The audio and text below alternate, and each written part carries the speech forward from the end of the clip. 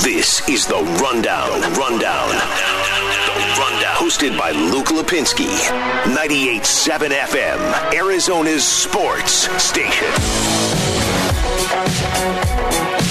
Live from the Auction Community Studio for the next 2 hours. Luke Lipinski here with you. Cody Fincher behind the glass.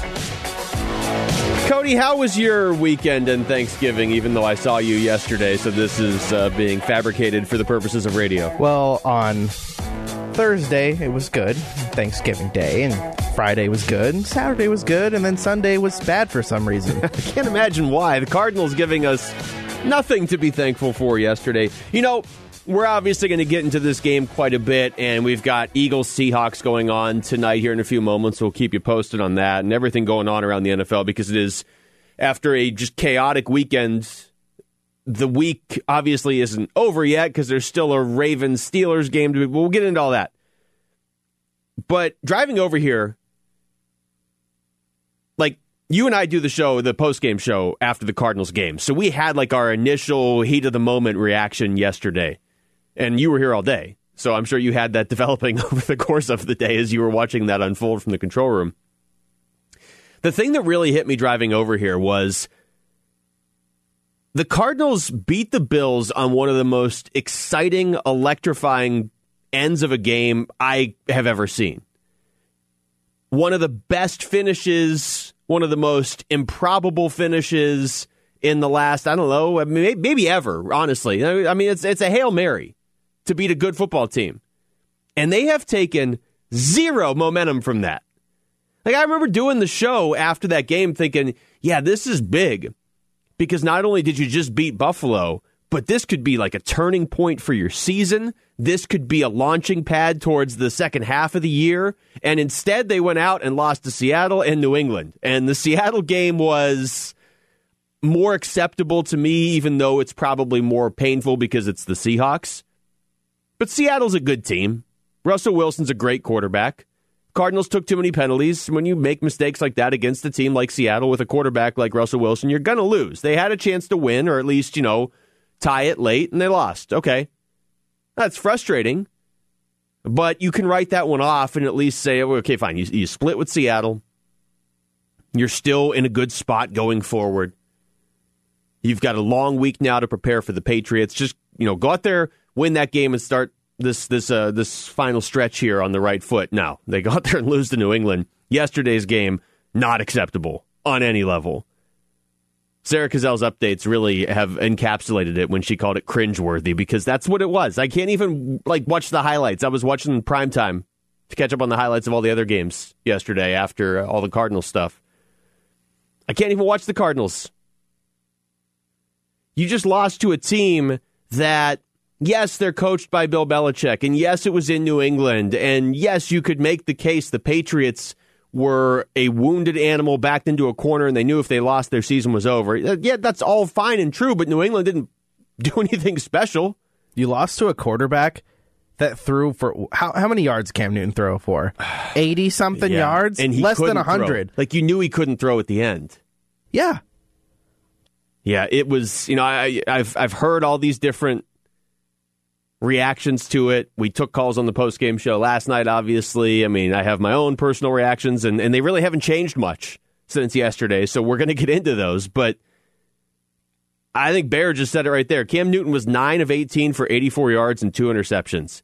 And you knew that he wasn't going to be able to throw to beat you really after, the first quarter. But certainly at the end of the game, I mean, there's not only do the Cardinals mismanage the clock and then miss a field goal, you still feel like, okay, well, yeah, that's frustrating, but New England's not moving the ball, so you're just going to end up going to overtime. And then there's a really, I think, shaky penalty call on Isaiah Simmons, and the Patriots get in position to kick a 50-yarder, which is not supposed to be a gimme, but it is against the Cardinals this season. Every opposing kicker makes every kick from 50 yards or more. Just not even, frustrating doesn't begin to do it justice. It's just an empty feeling by the end of this game. And the Cardinals had their chances they were bailed out on multiple occasions. That punt return that should have been a touchdown where New England got called for a blindside hit or whatever it was, that was just a good football hit. Yeah, and he was gone anyway. Yeah, and that shouldn't have been a penalty. And then there was another play where the Cardinals were down at the goal line, and I believe it was 3rd and goal or 4th down or something like that, and the New England Patriots get called for a penalty in the end zone and gives the Cardinals a new set of downs where they can try and score a touchdown. The last scoring drive for the Cardinals felt like they were inside the 10 for like an hour and a half before they finally punched it in. Like they're gonna have to figure out a way to score in short yardage situations. Like, great teams capitalize on that stuff. Yeah. And they just haven't been able to recently. It's, there's all these different things, and we're going to get into them, but I just keep coming now back to the point of you beat the Buffalo Bills a couple weeks ago. That made you 6-3. But not just that. 6-3. Okay, so what? You've got 7 games left at that point. If you go 3-4 from that point on, you're in. 9-7 is going to get you in this year. But more than that, you just won on the play that everybody's talking about, not just that week, not just in Arizona, but across the NFL all season. They're still replaying that and showing it in every sort of commercial for the NFL or any sort of anything that is hyping up the excitement around the league this season. It's that Kyler Murray rolling left, right-handed throw into the end zone, 43 yards? I mean, he threw it longer than that. To DeAndre Hopkins for the touchdown, the Hail Murray. And you do nothing with the momentum after that. I'm not so much in the school of thought if people are looking today and saying, well, if it's not for a Hail Mary, they'd be 0-4 in their last 4 games. Yeah, okay, that is true, but they completed the Hail Mary, so that's... they made the play. Yeah. They won the game. Exactly. The whole point of doing that is so we don't have to talk about them losing to Buffalo. But how do you come out and lose the next 2 games after that? That should have been we can do anything. Instead, it's we can't do anything on offense. They jump out to a 10-0 lead yesterday, finally, and then did nothing the rest of the game on offense other than that one scoring drive in the 4th quarter, which, as you just pointed out, Bear, took them forever to get into the end zone. And there's stuff to be concerned about here. They got some help around the NFL, and we'll get into that in just a second. But at a certain point, somebody's going to catch you from behind if you don't start winning football games. Let's get into the Rapid Reaction. The Rundown Rapid Reaction. Reacting to today's top 3 trending sports stories. Okay, we'll start with a division rival of the Cardinals, the San Francisco 49ers, who are now basically like the State Farm Stadium 49ers because they're going to be playing in State Farm Stadium. There's no overlap here. This ended up working out pretty well, and I don't know if this in the back of the NFL's mind. I know there was all those things at the start of the season where they were kind of pairing up teams within divisions where if one couldn't play at home, they would have some options. I don't think that this was intentional, but it did work out in such a way where San Francisco is going to play Buffalo next Monday. That's going to be at State Farm Stadium. Now, obviously, the Cardinals will be playing on Sunday against the Rams, so there's no overlap. And then the following week, the Cardinals are going to be in New York to face the Giants. So at State Farm Stadium, San Francisco will be, quote, hosting the Washington football team. Then they go on the road for 2 games after that, although one of them is here against the Cardinals. But, there's Santa Clara, the city of Santa Clara, banning contact sports for 3 weeks, which is obviously an issue for a football team that plays there. And San Francisco, by the way, you want to get more frustrated about the Cardinals. The 49ers are only a game back.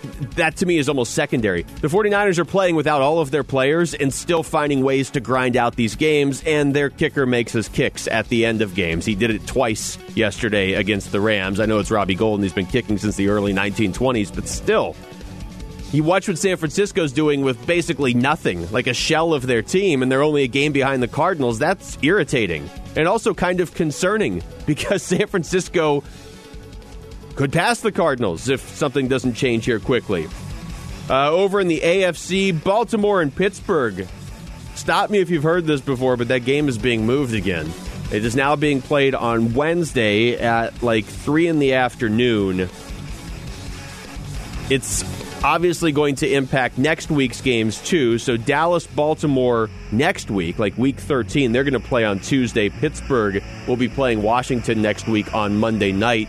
That is assuming that Pittsburgh and Baltimore are able to play on Wednesday, which would now be 6 days later than it was originally scheduled. That game was supposed to be on Thanksgiving night.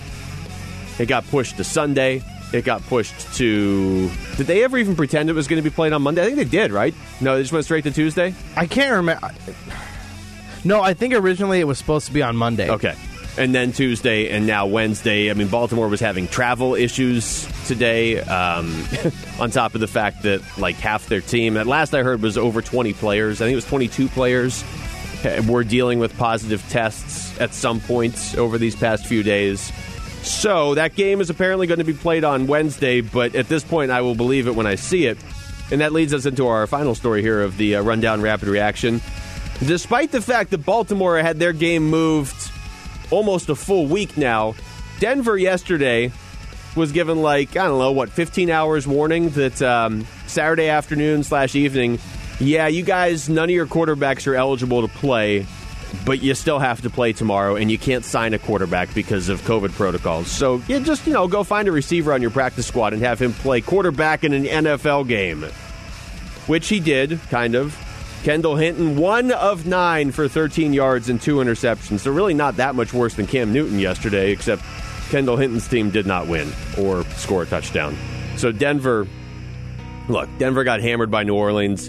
Denver was probably going to lose to New Orleans anyway. I get that. But now they're 4-7. Their season, I would say, is pretty much officially done because especially New England was a team they were tied with. New England obviously won yesterday.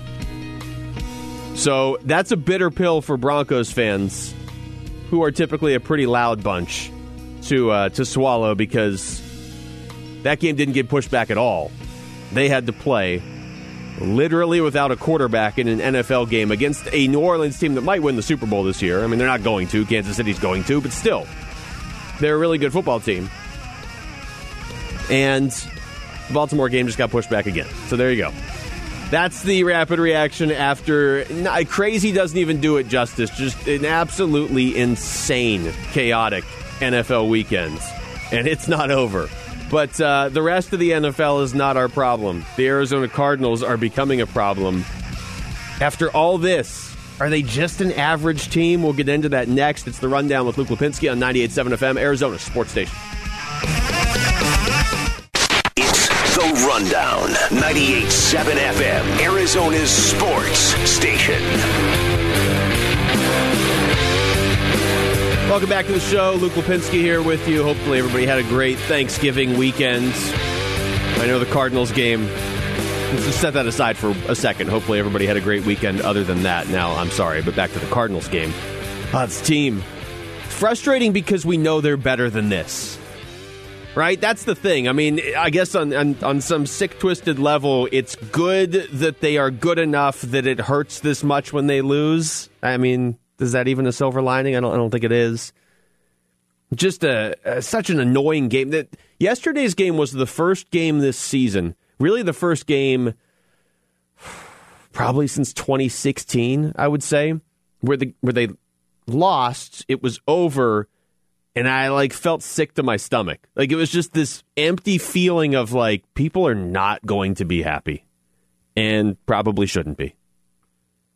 I'm trying to think when the last time a Cardinals game really elicited that reaction from me. I wouldn't say it's been this season. I don't like them losing, but I wouldn't say it's been this season. Last season was, not a throwaway season, but you knew going in that there was going to be a process there, and it was you were starting a rebuild over for the second straight year. So there wasn't any loss last season where I was like, oh, that's just, that one hurts. You're still thinking about it. The first one that comes to mind is not even a loss. It was the tie against the Seahawks. I feel like everyone was just like, ugh. Yeah. A tie? So much just, not confusion as to what happened, but confusion emotionally. Yeah. How do I feel? We didn't win, but we didn't lose, but it was stupid. So that was October 23rd of 2016. So that's the most recent one you can think of? That's the first one that came to mind. The first one that I can think of before yesterday that they lost, the game ended, and I was like, this is bad. Like, something's not right, was when they played New England to start the 2016 season, and it was Jimmy Garoppolo. Yes. And as it turns out, that 2016 Patriots team was not bad. But I don't think we're going to suddenly find out, like, oh, you know what, the 2020 Patriots are a good team. They are not. If you watched that game, you knew they couldn't move the ball. Yeah, that 2016 game, too, that was the first game in the All or Nothing, right? Yeah. So we were all hyped up for the Cardinals. And then they Super Bowl ring. And they went out and hammered Tampa the next week, so you're like, okay, they're fine, and they were not fine, obviously. But no, the one yesterday, it just so many things. But I said this going into the game a couple times, that they need to win that game. But my bigger concern was going to be, bigger than just one game, was going to be if we came out of it and weren't sure Kyler Murray was 100%. And we really got the worst of both worlds, because they lost to the Patriots in a game they had multiple chances to win. And I'm still not sure Kyler Murray is 100%. Now, he was asked after the game, and now every press conference after a loss, I'm like, wow, remember how upset he was after the Miami game? And we were all like, I can't believe Kyler Murray didn't give us long answers after they lost to Miami. They had won 3 in a row before that. They've lost 3 of their last 4, counting that Miami game. And I would say the Patriots' loss yesterday was much worse than losing to Miami. He was asked yesterday, essentially, does he have to run the ball for Arizona to be successful? And this is what he said. I feel like, I don't think I have to run for us to be successful. I'm very confident on running backs. It is what it is. They choose to, take me out of it. I got to hand the ball off. I can't control the ball after that. I got to hand the ball off. Yeah, actually, I should be clear there. He was not asked that specifically. I don't have the question here, but I remember listening to it live. It was essentially, he was getting asked a lot of questions about why he wasn't running as much. That was it. He was not asked point blank, do you have to run for this team to win? The question there really at the end of that bite where he says, yeah, they took me out of it, is who was they? Was it the Patriots? Because it kind of felt like it was the Cardinals who said, yeah, we're not doing this. We're not going to run with Kyler Murray. And as much as Kyler Murray knows a lot more about Kyler Murray than any of us do, and as much as he knows more about the Cardinals than any of us do, I kind of disagree. Like, he shouldn't need to run for them to beat a very average Patriots team that can't score. I would agree with him there. But at least going into the game yesterday, I was still approaching this season as the Cardinals. The NFC is pretty wide open. There's some good teams, but going into the game yesterday, did you really think the Cardinals were incapable of making the playoffs and winning a couple playoff games? Not that you were going to pick them to do it necessarily, but going into the game yesterday, if I told you, the Cardinals are going to make the playoffs, they are going to be the 6th seed, they're going to play Green Bay, let's say, in the first round, would you have been like, well, they have no chance against Green Bay? But then obviously what happened yesterday, and you saw how Green Bay did to Chicago, now you don't feel so good about it. I was approaching that game yesterday as this team still doesn't really have a ceiling necessarily. And so if you're looking at it through that lens and saying, how deep can this Cardinals team go? Like, can they make the playoffs? I would say winning the division, depending what Seattle does tonight, is starting to slip away. But can you make the playoffs and then win a game and then maybe win a second game? Because nobody in the NFC other than New Orleans really looks unbeatable. If that's the case, no, they need Kyler Murray to run at that point, at least to be a threat to run. He doesn't need to do anything, in my mind, more than what he did the first 9 weeks of the season. And it's not like I think Kyler Murray suddenly doesn't know how to run. So again, this is why I'm concerned if this is the lingering effects of that injury he suffered against Seattle. That's worrisome. That's more than just one game. It's not like somebody can say, well, yeah, okay, you're going to lose the New England game, but then Kyler will definitely be fine for the rest of the season. That's not how it works. Honestly, I probably would have traded a loss yesterday if you told me we get Kyler Murray at 100% like we saw weeks 1 through 9, or even 10, first 9 games before he got injured in the Seahawks game. I hear what he's saying. If he's sitting there saying, no, I'm a good enough quarterback where I can throw and we'll win games. Yeah, that's true. but you're not going to win playoff games with the way the rest of this team is constructed. I feel like when they really hit their stride offensively was when Kyler was running more and making those plays. And I heard on Burns and Gamble driving in, Burnsy made some kind of food analogy with it, and it made me think, this offense without Kyler Murray running is like having Thanksgiving dinner without your favorite side. Really? You know what I mean? That's a great way to put it.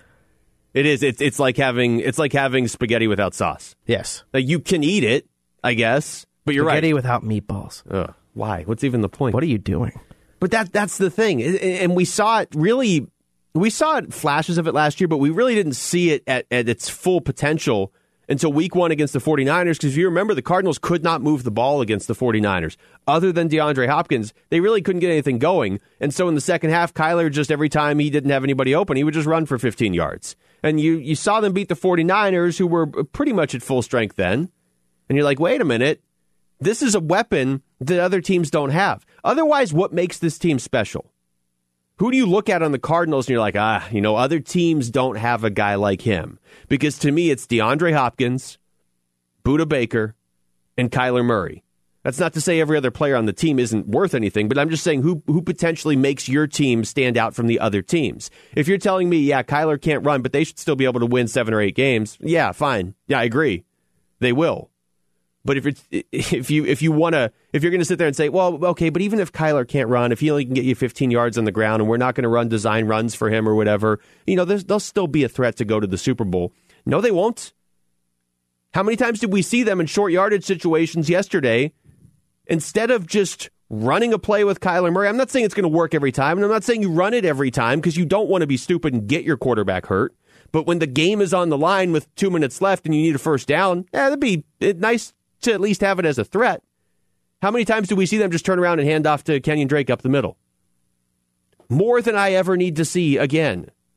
That's not even a knock on Kenyon Drake, but clearly New England knew what was coming. We all knew what was coming.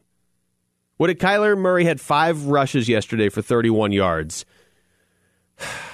Off the top of my head, I don't remember any of them looking like designed runs. Maybe one. There was one that I remember. It might have even been on the very first Cardinals offensive. No, the first offensive drive started at like the 15 of New England, but their first like long drive. Yeah, he had this run where it looked like it was well blocked, and he ran. And if he had just made this one cut, he would have gained at least 5 or 6 yards. But instead he went to the sideline and ran out of bounds for a loss of like half a yard or so. And that's what made me think, is he 100%? Well, is he might be 100% healthy, but is it 100% mentally prepared to take another hit?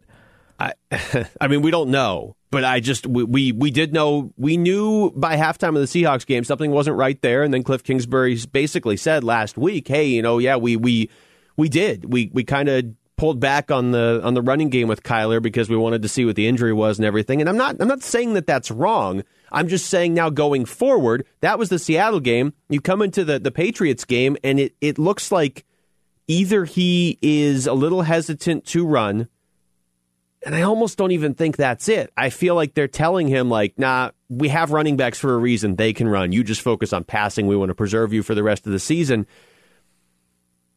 And if that's the logic, it's not necessarily, quote, wrong, but it's concerning, because if he is that hurt where you feel like that's how you have to run your offense, or if you're being too careful with him, I just don't know how far you're going to go this season. So, I mean, I want to be clear. I'm not saying like every time, okay, it's 2nd and 1. Well, we got to run with Kyler. That's the only, like I said this yesterday, it's not a video game. You can't run with him on every play. But why can't we do now what we were doing the first 9 games of the season? If we really badly need 2 yards to win a game, as they did yesterday, why isn't it an option? It doesn't feel like it's an option right now. And it definitely did the first half of the season. And Kenyon Drake is fine, but Kenyon Drake is not Derrick Henry. It's not like, we'll just give it to our running back and he'll get the first down. No, apparently not. So I don't know. We'll see. Hopefully, you go out there and play the Rams next week and Kyler Murray has 75 yards rushing. and you feel a lot better about this. To me, it's not even the numbers. I know he went over 30 yards yesterday, and prior to yesterday, they were 1-8-1 when he ran for less than 30 yards. And they pretty much win all the time when he runs for more than that. It's not that. It's just if you watch the game, you never thought like, oh, he's going to take off. There was no fear factor. And I know it's Bill Belichick, and the Patriots tend to take away the best thing that you do, and they make you beat them in different ways. And if it was that, I'm surprised they were able to take that element of the Cardinals away, but more power to them, and then we'll just move on. But my worry is that the Cardinals are taking it away from themselves and saying, we can't have Kyler running this much. You're not going to win games. That's absolutely the number one thing that makes you a special team is your quarterback's ability to not only throw, but take off and not be caught. All right, we come back. We'll get into the other issue yesterday, the kicking game. It's not really the most enjoyable thing to talk about because you don't typically talk about your kicker when you're winning games, but it's an issue right now. That's next. It's The Rundown with Luke Lipinski on 98.7 FM, Arizona Sports Station. The Rundown with Luke Lipinski. I've always heard you were very beguiling to women. 98.7 FM, Arizona's Sports Station.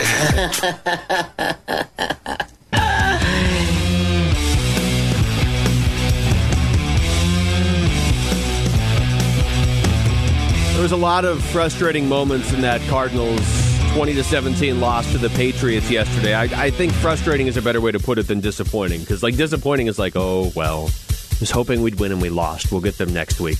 That is not the reaction that I felt or that I've heard anybody else feel. It was more like, what just happened? And I would say the most disappointing, there was a few in the final 4.5 minutes, but if you think to how that game ended, you finally get that touchdown, the one that was 16 plays, 80 yards, and like that's good to put together a drive that's that long. And okay, it's 7 minutes, 19 seconds. We're in the fourth quarter at 17-17. Cardinals finally score for the first time since the first quarter of the game. But the end of that drive was, as you said earlier, Bear, like it looked like that drive was over a few times, and then they would get a penalty on New England or whatever and kind of extend it. And I'm looking at it right now. They were at the 18, and they ran 4, 5, 6, 7, 8, 9, 10, 11 plays from the 18. That's not normal. But they scored. So it's 17-17. Patriots get the ball, and at that point, don't you feel like I've seen the Patriots this season, they can't move the football because Cam Newton can't throw anymore for some reason. Even if you didn't watch the Patriots much this season, you've seen the first 3.5 quarters of this game. You're like, the Patriots can't throw. Belichick knows that. And, I mean, as long as you slow down, James White and Damian Harris, who they did slow down Damian Harris, the defense, that's maybe the most infuriating thing. The defense played more than a good enough game to win yesterday. Your team's built to win with its offense. Your defense holds the other team to 20 points, and you can't score 21. But so the Patriots get the ball. Cam Newton promptly throws an interception right to Dre Kirkpatrick, and you're like, okay, 4.5 minutes left. Starting at New England's 47, this is pretty simple. Nice sustained drive here, kill a lot of clock, get, 30 yards, you should win this game. I mean, maybe that wouldn't have been enough. Instead, they do very little. They get it to a 1st and 10 at New England's 36, and they proceed to run, and run, not get the first down. None of those runs with Kyler Murray, who, again, is your best weapon in a situation like that. And the ball was essentially taken out of his hand on the biggest 3 downs of the game. And then Zane misses a field goal. Zane's missed a lot of big field goals now this season. And that's the reality of the situation is if you want to be a good team and you want to be a playoff team and you're not the Kansas City Chiefs, you're going to play a lot of close games. And I think most Cardinals fans had the same thought. Zane lines up to kick a 45-yarder with 1:47 left. What was your confidence level on a scale 1 to 10? Maybe 4? 5? If you had to bet money that Zane Gonzalez was either going to make or miss the kick, I mean, even people that aren't like constant pessimists, I think at the back of the mind, we're like, it's probably like 50-50. And then the flip side is the Patriots come the other way. They get in field goal range on a penalty against Isaiah Simmons because, again, Cam Newton can't throw the ball right now. So it takes a 15-yard penalty that was a shaky call at that. and Nick Folks lining up for a 50-yarder, which, simple math, 5 yards longer than Zane's kick. Did anybody doubt that kick was going in? I didn't. I don't think most people did. Every kicker makes all their 50-plus yarders against the Cardinals this season. We saw Buffalo's kicker. We saw Tyler Bass make 3 50-plus yarders in one quarter against the Cardinals. We saw Jason Sanders hit a bunch of 50-yarders against the Cardinals in the Dolphins game. And yeah, Nick Folk steps up and just buries a 50-yarder, and that's it. Jay Feely on with Doug and Wolf today was asked if it's time to move on from Zane. Hopefully it's not now. I still think Zane has a tremendous amount of ability. I think he has more ability, and his best kicks are better than anything I ever hit. You go back and you say, okay, what was he last year? He was 89% last year. That's an unbelievable year. And I know he's struggled, especially into big moments here this year. And I would just caution, you have to make those kicks. He knows he has to make those kicks. But you can't. Who are you going to replace him with? Who are you going to go get?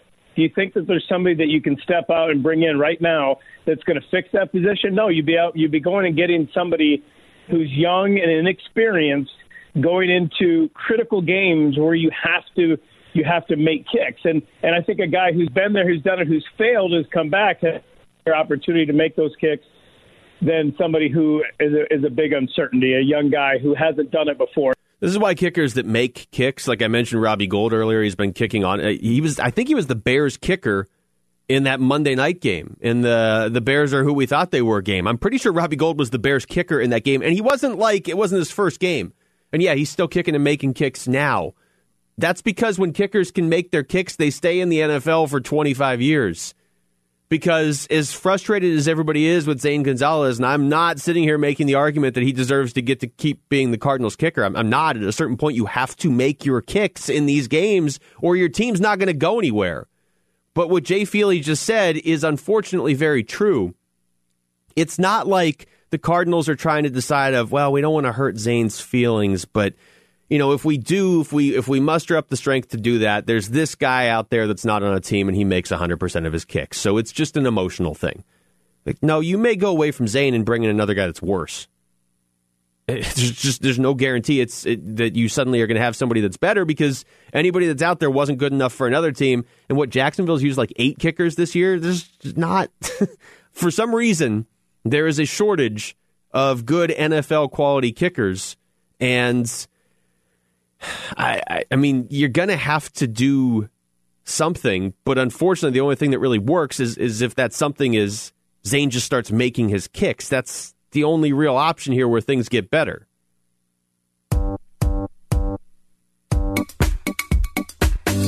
right, really quickly here, I just want to at least update where the Cardinals are now in the standings because they did get a lot of help, actually, yesterday. Courtesy of the Bears losing their 5th straight and just getting embarrassed by the Packers on Sunday Night Football. So it doesn't really seem like the Bears are going to be that much of a threat just based on the eye test. I mean, the Bears are 5-6. They were 5-1. And I don't know. That team is a mess. But Minnesota's 5-6. San Francisco's 5-6. And yes, it's really just a lot of new players in the San Francisco uniforms. I get that. But it's the same coach. There's some of the same players from last year that made it to the Super Bowl and were leading against Kansas City. So if you let them hang around and hang around and hang around, eventually San Francisco may just sneak in. So the Cardinals did get help in the sense that the Buccaneers lost, that the Rams lost to San Francisco. And right now Seattle's tied at 0. I don't know how Seattle didn't score. They were at the 3-yard line. But either way, it's 0-0. 5 minutes left in the first quarter against Philadelphia. If the Cardinals had just won yesterday, they would be tied for the top wild card, which right now would be a matchup with the Giants, who don't have their quarterback going forward in Daniel Jones.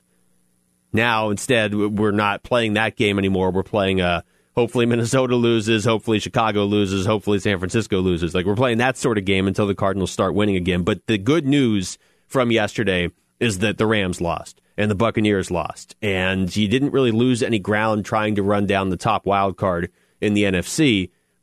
The problem is the other direction. The teams behind you, it's just simple math. Somebody's got to win games. So if you're not winning, somebody's going to start to move up and catch you. And right now, that seems like it could be Minnesota. All right, we come back. We're going to hear from the coach, Cliff Kingsbury. He did his exclusive interview with Bickley and Murata this afternoon. We will react to some of those thoughts next. It's The Rundown with Luke Lipinski on 98.7 FM, Arizona Sports Station. It's The Rundown. 98.7 FM, Arizona's sports station. Seahawks-Eagles scoreless on Monday Night Football late in the first quarter. We were trying to figure out during the break what exactly happened to Carson Wentz. Like, is this still really Carson Wentz that's out there? Because he had 2 years, 2017 and 2018, where he was really good. And you remember the year they won the Super Bowl, which also is like, how did the Eagles ever win the Super Bowl? Coached by Doug Peterson with Nick Foles against a decent Patriots team. But that year before Carson Wentz got hurt, he was on like the very short list of MVP candidates, and now it does not look like an NFL quarterback. But so we, of course, they're trying to figure out what other quarterbacks were available in that draft, because I remember Jared Goff went 1, Carson Wentz went 2, and the second you say anything like this to Bear just pulls up. This is my favorite thing. This is what you do. I don't know why.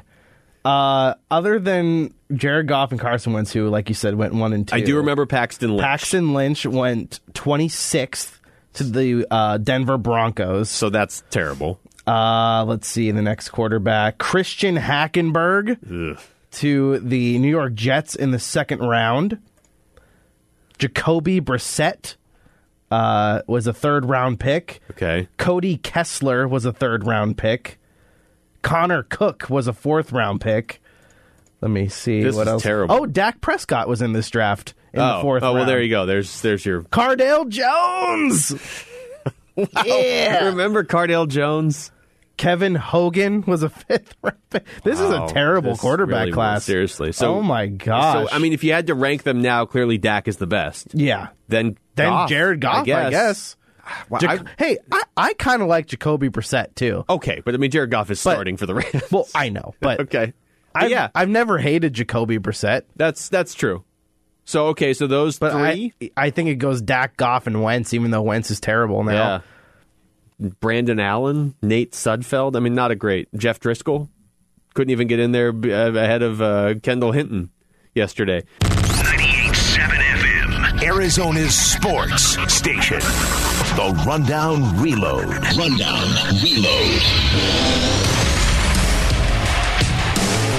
Hour number 2 of the show, live from the Ak-Chin Community Studio. Luke Lipinski here with you. Cody Fincher behind the glass. This really has turned into like Cardinals fan therapy over the last couple weeks. And as I said earlier, the most confusing part of all this is the Cardinals won a game on a Hail Mary and then no momentum off that at all. Nothing. Just a thrilling victory over the Buffalo Bills a few weeks ago. You go to 6-3.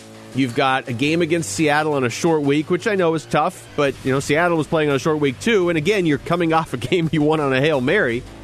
And then the Patriots here yesterday, and just nothing really in either of those games. I mean, I thought the defense played really well yesterday, and we haven't even really talked about that. I thought the defense played really well until the Isaiah Simmons hit on Cam Newton late. Now, Isaiah Simmons had 2 penalties yesterday. He's playing a lot more. He's making a lot more plays. But he did have the hit on Cam Newton that ultimately, I think, is the only way New England was getting into field goal range, is if the Cardinals took a penalty. And there was problems with that play because it was 3rd and 13. You knew Cam couldn't throw. The only way he was going to beat you is if he ran for the first down. He did. Then Simmons gets 15 yards tacked on. But if you watch the play, Cam Newton wasn't out of bounds. And the hit itself, for that to be a penalty, it's pretty... I don't know, to call that and basically decide the game. I'm surprised that they called it. This is Mike Pereira on with Doug and Wolf this morning. So again, this is Mike Pereira. He knows what he's talking about with the officiating. This isn't just me saying, no, that penalty hurt the Cardinals. It must be bad. This is Mike Pereira. I would have said it's not a good call. I mean, you don't give me some of the things that I have read it on social media that, quarterback gets protection as he runs out of bounds. You give him the courtesy of not hitting him. I get that in certainly many situations, but not when the game's on the line and the quarterback is trying to run for a first down and make sure he gets beyond the line to gain. He's still in bounds. It's not a illegal use of the helmet foul. To me, he doesn't lower the head to initiate contact, never gets in that linear position that they're looking for when they put this rule in.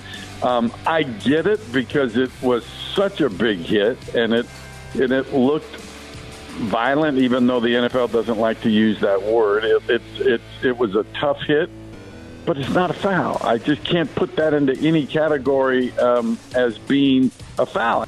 Aside from the fact that makes me more frustrated to hear that, did you hear him at the beginning when there's certain age that people hit and they say social media differently? Did you hear him? He's like, and social media, like it's the worst thing that ever happened at the start of that clip. Stupid social media. You people with your social media that are out there complaining about that play. You millennials. That's basically what he meant to say. But look, I mean, if that wasn't a penalty, then why was it called? Because it decided the game. And to be fair, I mean, the Cardinals, I'm torn on this because I hate the argument of like, well, you know, you shouldn't have let it get to that point. Well, if it's a bad call, it's a bad call. Like, you shouldn't make a bad call. But in this case, I mean, the Cardinals had so many chances to put that game away. They were up 10-0 early, and it looked like it was going to be like a 27-7 game. And then they just stopped doing anything offensively, or at least stopped converting. I mean, they had that nice drive at the end of the first half and came away with nothing. Haven't even had a chance to talk about that pleasant opportunity right there. But, yeah, the Isaiah Simmons hit on Cam Newton, like it used to be so hard to get a roughing the passer or unnecessary roughness when you hit Cam Newton. He was the quarterback, like, players would, like, land on him after he had thrown the ball 10 minutes earlier and nothing would get called. And then, you know, you see Tom Brady, somebody, like, brushes the side of his ankle and they get thrown out. But, yeah, I mean, it worked against the Cardinals yesterday, I guess. Sticking with the NFL, Baltimore and Pittsburgh are now going to play this game on Wednesday, apparently. It was supposed to be on Thanksgiving night. By the way, this is supposed to be a really good game. I mean, the 10-0 Steelers, they don't like the Ravens. The 6-4 Ravens, who are going to miss the playoffs if they don't start winning, they don't like the Steelers. This was the game a couple weeks ago. I think most people circled and said Pittsburgh has a chance now to go 16-0. But the team that is most likely to stand in their way is either Baltimore or Buffalo. Those are the two teams on their schedule that seem most likely to be able to snap that perfect season for the Steelers. Baltimore might snap it by just not being able to play, and so at best Pittsburgh's going to go 15-0 because this game has been pushed back now almost an entire week. And there's no guarantee it gets played on Wednesday, but that is the goal at this point. Also worth noting, Will Fuller had a huge game on Thanksgiving for the Texans. He is suspended the next 6 games for performance enhancers, so that means the rest of this season. And, I mean, the Texans aren't making the playoffs, so I guess game 1 of next season. He's not signed with Houston past this season, so there's no guarantee that he even serves this entire suspension with the Texans. But that was news that came out this afternoon around the NFL. Also today, find out the San Francisco 49ers are going to be playing their home games in Glendale for a little while. It's funny, I was driving in, I heard Gambo point this out, like, oh yeah, it makes a ton of sense. Santa Clara is kicking the 49ers out, so they're going to Maricopa County where the COVID cases are like double. But it's 2020. That's anything goes. It won't interfere with anything the Cardinals have going on because the Cardinals will play this upcoming Sunday at home at State Farm Stadium against the Rams. The 49ers game is actually scheduled for Monday night, so they'll play that at home being in quotes, at State Farm Stadium against Buffalo a week from tonight. Then the following week, the Cardinals are on the road against the Giants. The 49ers will be at home against the Washington football team, but again, home now with State Farm Stadium. And then after that, the 49ers are on the road against Dallas. The day after Christmas, this also came out over the last 24 hours, Cardinals on Saturday, December 26th, will be hosting San Francisco. So they'll play there at State Farm, and then the Cardinals wrap up the season on the road in L.A. I don't think both these teams are making the playoffs. The Cardinals still should. If they somehow don't, then maybe San Francisco does, but I don't think we're going to have a problem where they're both supposed to host playoff games. And maybe by then, things are better in Santa Clara. Who knows? But, yeah, so now the Cardinals have one of their biggest rivals using their stadium, which, you got to do that. Everybody pull together here to get through this football season. But San Francisco is only a game back of the Cardinals right now somehow. Monday Night Football updates. Did Seattle just score? I just looked They up. did. Okay. Well, DJ Moore touchdown catch from Russell Wilson. Not really making anybody happy. So it is 7-0 Seattle. 11 minutes to go in the second quarter of that one. Philadelphia 3-6-1. So, of course, if they win, they'll be in first place in the NFC East. Seattle trying to hold on to first place in the NFC West. If Seattle loses that game, which Philadelphia just cannot score points anymore, but if Seattle does lose, they're only a game ahead of the Cardinals still. I mean, the NFC West, in a weird way, still very good, but you'd have all the teams bunched up, separated by just 2 games, with San Francisco probably exceeding a lot of people's expectations given all the injuries they have. And the Rams kind of coming back to earth, Cardinals coming back to earth, and potentially Seattle if they lose tonight. But I would not pick the Eagles in this game. I don't know many people that would. Something else that just came down during the reload, multiple reports are tweeting, multiple Twitter accounts, Sun Devil Source and the Devil's Digest and all the ASU platforms that cover Sun Devil football. ASU defensive backs Jack Jones and Ashari Crosswell have been suspended indefinitely for a team conduct issue. So it doesn't look like they're going to play if ASU plays Great against UCLA. Wasn't the whole team essentially just suspended inadvertently for 3 weeks? And now that's especially Jack Jones. That is a huge part of your secondary. And Ashari Crosswell would be the guy to step in for Jack Jones in some instances. So that's a potential problem. We'll monitor that situation going forward. All right, we come back. Play a little fill in the blank. That's next. It's The Rundown with Luke Lipinski on 98.7 FM, Arizona's sports station. The Rundown, 98.7 FM, Arizona's sports station.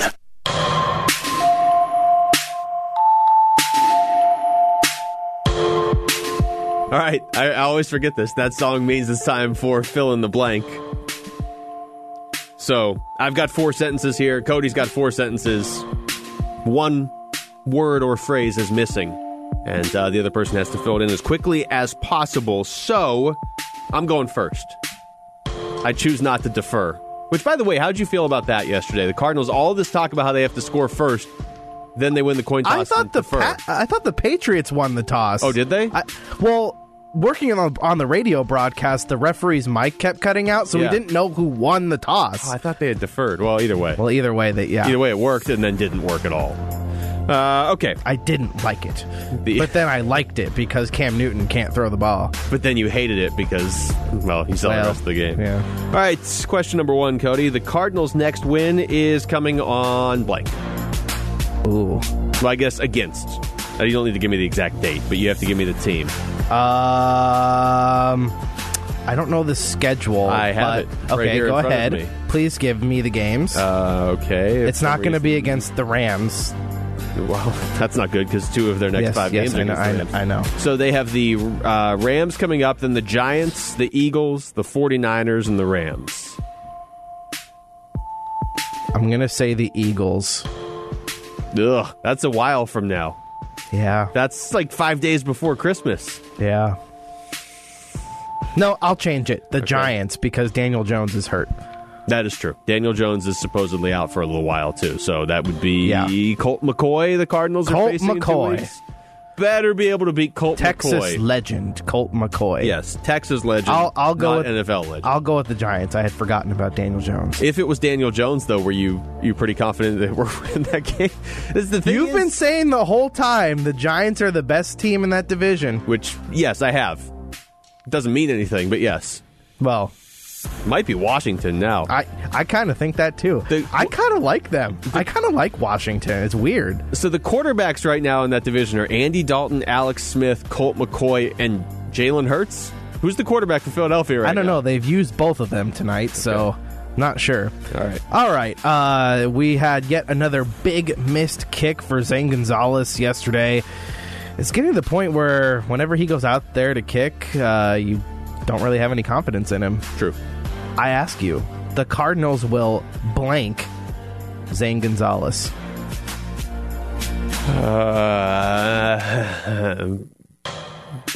Give a vote of confidence to. Are you just talking about this week? I mean, eventually he's going to be gone if he's not making kicks. Like, that's just that would apply to anybody. Mine would have been stick with. Okay. How long do you think they stick with him? I don't know. I feel like he's got one or two of those missed kicks left before they have to move on. The thing is, he hasn't. This is going to be the most unpopular sentence anybody said in the Valley today, so just hear me out. He hasn't been terrible percentage-wise this season. He's been okay. Yeah. It's the types of kicks that he's missing. But when you need him, he doesn't make the kick. Right. And how many how many truly, really, really good teams in the NFL keep losing games because of their kickers? I can't find any. That kick yesterday was perfect. A perfect situation. Yeah. It was less than 50 yards. The Patriots didn't have any timeout, so they didn't ice him. Yeah, you knew the kick was going and everything. Yep. It was pretty much straight away with no fans to get in your head. Yeah. And he missed it. And it's maddening too because he doesn't miss them. Not like this would make it better, but it's not like Zane Gonzalez is making 50% of his kicks, and the ones he misses, he looks like a college kicker. That kick missed by like 2 feet yesterday. Like, it was close, and his percentages aren't as terrible as you would think. But if you can't rely on your kicker in big moments, you're not going to do anything. And we're seeing that now because there's a couple games that he has let slip away. To be fair, and this goes back to the earlier point, if you got to manage the clock and run some plays there better at the end, even if he makes that kick, there's still time on the clock for New England. I'd much rather be in a position where if he's going out there and kicking, if he makes it, it's at least a win. But that doesn't absolve him of missing the kick. Okay. In light of what happened with the Broncos yesterday, the non-quarterback you'd most like to see play quarterback is blank. Oh my gosh. Wow.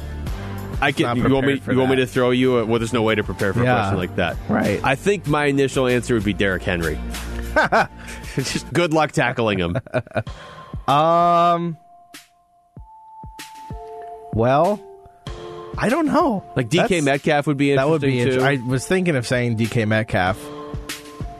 Yeah, I'll go with DK Metcalf. Joe Flacco, he's another quarterback that would be interesting to watch play quarterback. Yeah, that was. That's a tough question. Did you? I know you were here, but would you have watched any of that game? Because I watched the first 5 minutes of the Broncos Saints game, and I was like, yeah, okay, the novelty is worn off. I would have watched it if the NFL let the Broncos play their offensive assistant coach or their quality control coach or whatever they tried to get him to play because he knows the offense. Yeah. So I would have watched if that happened because I'm like, there's a coach playing quarterback right now. The NFL brought the hammer down on the Broncos yesterday. They should have let the Broncos do that because more people probably would have tuned into that game. Yeah. Or let Elway play. Elway's been tested, right? Let him play. Yeah. All right. We've had yet another change, speaking of the NFC East, atop that garbage pile of division. Now it's the Giants who are in first place with the Eagles playing right now. They're down 7-0 still, I believe. But like we said, Daniel Jones is hurt. He got injured on Sunday. So when all is said and done, blank will win the NFC East. Without looking at all of their schedules and knowing all the ins and outs of that, I really was going to pick the Giants, as I have numerous times on the show over the last month. But without their quarterback, the team it should be, and I know they're in last place, it should be Dallas. They should be able. It's going to take 6 wins to win this division. They should be able to pull that together. They still have the most talent out of any of those teams. It is unbelievable. I'm going to be so upset if Dallas backs into the playoffs after all this. I really want to say Washington. I don't know why. Maybe it's the Alex Smith comeback story that's got me hooked on them. But yeah, their schedule though. I do have their schedule. Steelers, 49ers, Seahawks, Panthers, Eagles. Oh, never mind.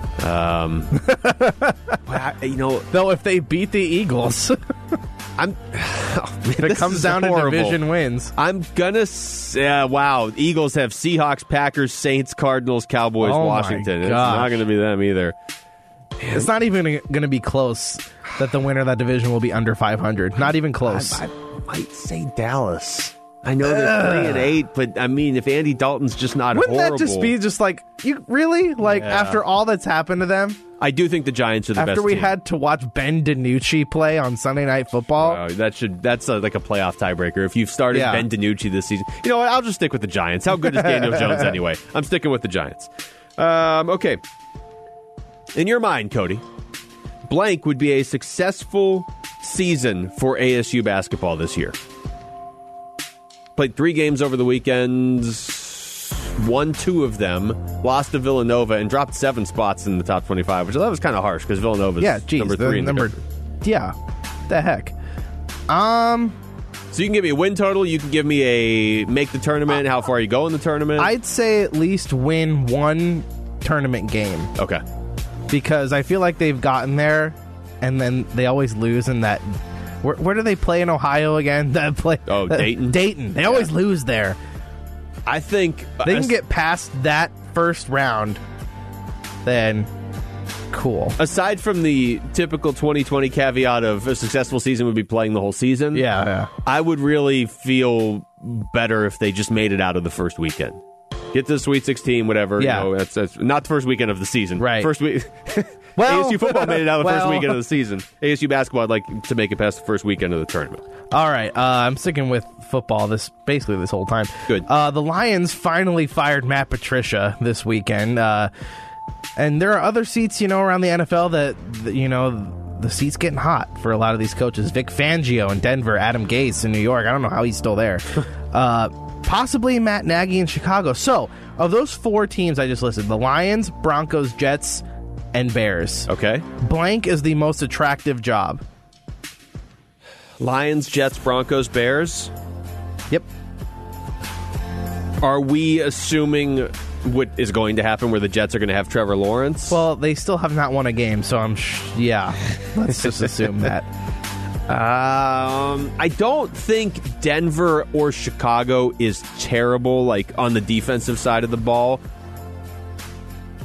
I guess Denver is probably the most attractive job because you do have a team there. Remember, they're playing this whole season without Von Miller too, and they were 4-6 going into yesterday. So I would say Denver, but none of them really has, like, the Bears don't have a quarterback, the Jets don't have a quarterback yet, and the Lions have an aging quarterback and nothing else. Yeah, I'll go with Denver. Okay. The Suns jersey you would most likely wear this upcoming season is blank. Not the version of the jersey, but like a player. Like, okay, you got to buy this player's jersey. This is the jersey you got to wear. I was going to easily answer that with the Valley jersey because those are sick. Which player do you want to wear a jersey of? I would just have Booker, Devin Booker. I didn't know if you were going to go like all these new names. You might go with Equan Moore. But you're a purist. I don't like going with jerseys for guys that I know that might not be here for a long time. True. I've been burned by that before. I almost bought a Josh Rosen jersey, so I know people that have. So that didn't end up very well. No, so that would have been bad. Yeah, Devin Booker's, unless the rumors are true that he wants out of Phoenix. I think the other one I would probably go with would be Chris Paul. I know that he's only under contract for 2 more years, but he's such a big name. Yeah, that's fair. I had a Shaquille O'Neal Suns jersey. Really? Yeah. Do you regret it? Or are you just like, no, it was a big name? It's like, look, he was here, look. It's Shaq. I liked when Shaq was, I've told the story before, he was the most entertaining athlete I've ever covered. It was right when I first started in radio. But I hope Chris Paul has a better Suns career than Shaq did. Yeah, I hope the results are better. Yeah. My last one for you. Remember when we were all looking forward to Mike Tyson's comeback? I don't know if you saw any of that fight. It was a complete joke. Yeah. It was a no knockout exhibition against a 51-year-old Roy Jones Jr. who just didn't want to be there and just wanted to collect his paycheck. It was so bad. But also, I don't know if you saw this, but what was not a joke was Nate Robinson getting knocked out by Jake Paul. Oh my gosh. That. So, okay. It would take blank dollars for you to get in the ring with current Mike Tyson for 90 seconds. See, unfortunately, I just saw the Jake Paul, Nate Robinson. I didn't really see enough of the Tyson thing to know, like, how did he look? Did he still look like... He looked like he was ready to go, but he wasn't allowed to punch Roy Jones Jr. in the head. He wasn't allowed to punch him in the head. It was a no-knockout exhibition. So is he not allowed to punch me in the head if I get in the ring, or is it, no you're fighting Mike Tyson? You in the head. I don't know that there's an amount of money you could give me. I feel like I can defend myself against most people if I had not Mike Tyson. And honestly, Mike Tyson could be 75 and I still wouldn't want, because he's just so unpredictable. And it's not like if he clocked you 5 seconds in, he'd be like, oh, hold on, this guy's not a boxer, I'll let up. Like, no, he would just go harder. He has 90 seconds. I don't want to end up like Zach Galifianakis in The Hangover. So there's not an amount of money. Let's put it this way. It would be at least... We're at least talking 8 figures. I want like multiple millions of dollars. All right, that was Fill in the Blank. We'll come back and check in on ASU. Hear what Herm Edwards has to say about the Sun Devils. They are supposed to have a game this Saturday coming up against UCLA. That's next. It's The Rundown with Luke Lipinski on 98.7 FM Arizona Sports Station.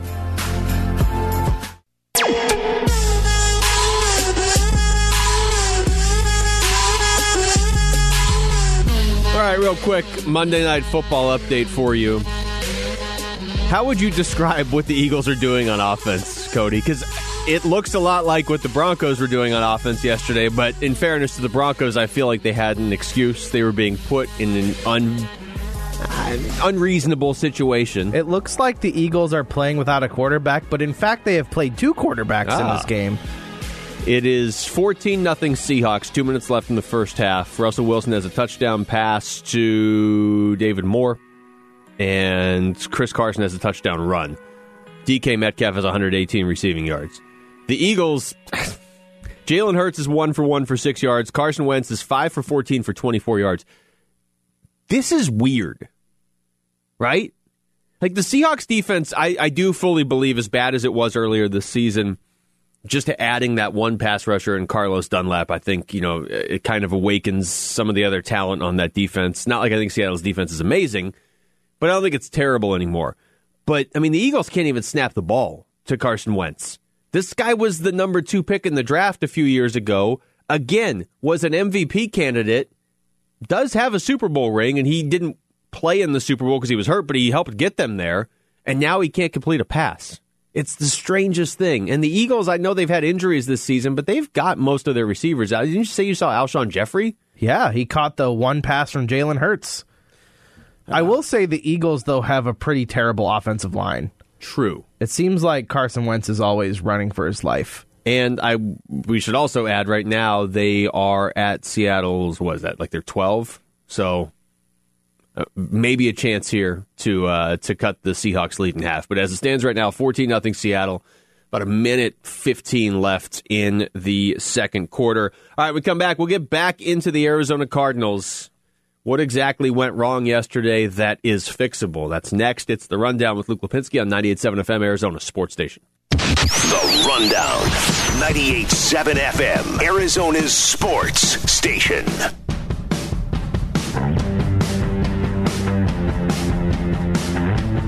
Final segment of the show. Philadelphia did just score, by the way, and then missed the extra point badly. But I guess baby steps for the Eagles. It's 14-6 Seattle late in the first half. Dallas Goedert, the touchdown catch from... That was still Carson Wentz back there. They've brought in Jalen Hurts a couple times, but that was Carson Wentz. So 14-6, Philadelphia is on the board. 12 seconds left in the first half against the Seahawks. Back to the Cardinals, and I played the clip earlier of Kyler Murray saying, look, I don't feel like I have to run for us to win games. It looks like that is the case. I'm not saying they lost to the Patriots yesterday because Kyler Murray had 5 carries. I'm saying the bigger concern is that he only had 5 carries, and I'm going to tell you off the top of my head, at the very least 3, if not 4, or maybe even all 5, were not designed. Like, he had a chance to run and kind of ran for a couple yards. He had 1 carry in the first half, and it was not designed. He was essentially scrambling. Like, this is one of your biggest weapons that you have as a team. So do what you do best. If you're going to go out there and lose a game because the Patriots bottled up Kyler Murray and he had 12 carries and, he could only get 45 yards or whatever. Okay, well, so be it. I get that it's a fine line. I don't want to be running my quarterback on every play because unless that quarterback is, I don't even know. I mean, any quarterback's going to get hurt if you run him that much.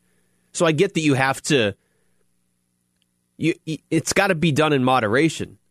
But what was wrong with what we saw the first 9 games of the season when Kyler was absolutely a threat to run?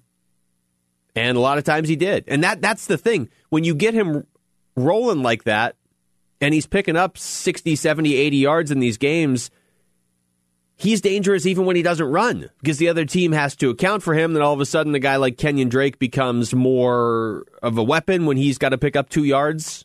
If the other team knows that it's just going to be a handoff up the middle to Kenyon Drake, well, then they're going to stop Kenyon Drake. How many times did we see that yesterday? But if it's like, hey, wait a minute, Kyler Murray might just roll out to the right here and take off for 27 yards if you're not paying attention, well, then somebody's got to be accounting for that. New England didn't have to account for that. It didn't feel like Seattle had to account for that after the injury either. And so it's great that Kyler's still able to play. And I hear what he's saying in the sense of they should be able to win games if he's just back there passing like a normal quarterback. I get that. But every team is built differently. And the Cardinals are built to win with offense. They only allowed 20 points yesterday and didn't win, so something's up with the offense. It's not hard to look at this team and watch them play and figure out what's up with the offense. You got a guy here. This is Kyler Murray's last 6 games, okay? These are just his rushing numbers. So we'll go 6 games ago. We'll go starting against Dallas. 10 carries, 74 yards, touchdown. First meeting with the Seahawks, 14 carries, 67 yards, touchdown. Dolphins game, 11 carries, 106 yards, touchdown.